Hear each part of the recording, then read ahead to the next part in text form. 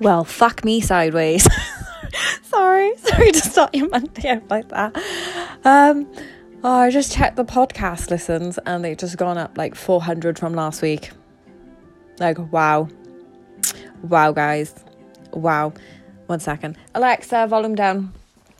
Anywho, so I wanted to start the podcast off more relaxing for you. Like, you may or may not be able to listen to the classical music in the background. If you have an Alexa, just ask her to play classical music for you. I quite like essential classical music. I currently got on the Piano Guys, which are amazing. They even have on Spotify a radio station with all other, related artists to them. So give that a go. It's nice to celebrate, right? So today, I want to start on how to make yourself feel better and just some of the life coaching lessons that I've been doing.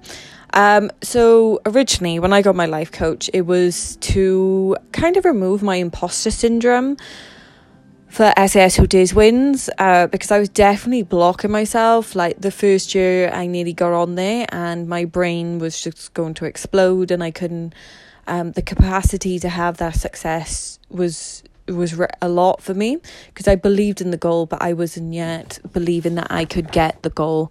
There's always a little bit of a gap, and to find more about that stuff, go check out the Life Coach School podcast because they just really help sometimes when, if you don't want to feel alone on something, because I think a lot of the time if we feel like we don't believe fully in the goal yet, that it's not meant for us, and it's just completely wrong. That is part of the work, that is part of the training. But, obviously with COVID and the whole year and just everything, I was gone.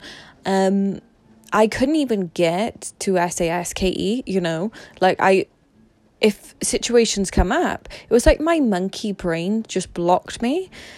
So my coach asked me a couple of questions like, what needs to change right now in order for you to feel better and stuff like that. And as much as I wanted to say, if COVID went, blah, blah, but it's not going to go. So I'm not even going to bother going there and just upset myself. So I said to emotionally manage myself, she's like, what do you mean? I said, well, I notice, if I have, a normal problem in my day life, just a normal problem, it can consume me to such a point that it just blocks me from acting like my future self, that I'm so absorbed in the present moment that I just self-sabotage. For example, I'll do my goals, but they will be all around the place. I'll feel very burnt out. I'm very, drained. I'll work out 6 hours later. It's just a real fucking slog.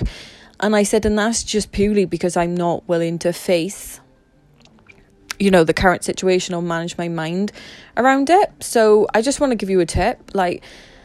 Now these days, I don't try to grit and grind my way through. If I have a problem in my normal life, say, so, for example, obviously we're a lot more around our families, then I'll sit down and sort my mind out around my family. Or if someone's really annoyed me, I'll sit down and have to write, and just sort that out, because if I don't sort out current Katie or where I presently am, I can't get to future Katie because I'm so consumed and absorbed. And this is so normal for other people. I told my friend, and my friend gave me this term I can't even pronounce, about pretty much how, your monkey brain versus your frontal cortex, so, your logical side of your brain takes over. And the way to do it is to become aware of it. So obviously, because I do self-coaching scholars and I do the life coaching model, it does activate your prefrontal cortex, so it takes you out of that monkey brain a bit more, even though it's fucking hard. It's I know my thoughts create my feelings, but I just can't even get there right now. I was just I've tried to write down all my thoughts down, but sometimes things take longer, and it is a skill at the end of the day, you know what I mean? We can't just go out and run a marathon out of nowhere. There's a skill for everything. So the same with our brain. But have a look at the self-coaching scholars model. So it ties into C for circumstance. So that's something you can't control. For example, the pandemic. T is for your thoughts. So what are your thoughts about the pandemic? you know, and F is for your feelings. So obviously your thoughts create your feelings. So when you keep thinking something, how does that make you feel? And if you want to really break it down to really help you, pretend that there's a little alien in front of you, and you describe to that alien what that feeling is. I mean, don't be like, oh, it's horrible, but no, describe it fully into your body, because then this actually breaks down the overwhelm of feeling and emotion. And then obviously your feelings create your actions, and then your actions then create your results. But I hope that helps. I hope it gives you like something to look at, because honestly, sometimes, you know, like I avoid writing down the model because I'm just like, well, of course this is what happens, you know. But like the thing is, we can either be emotional children or we can be emotional adults. And like, you know, I'm getting a bit older now, so I haven't got much of a choice. But I hope it helps. I hope you have an amazing week, and just know that you're not by yourself. And even if today all you take away is listen to the piano guys, I'm telling you, it will help. See ya.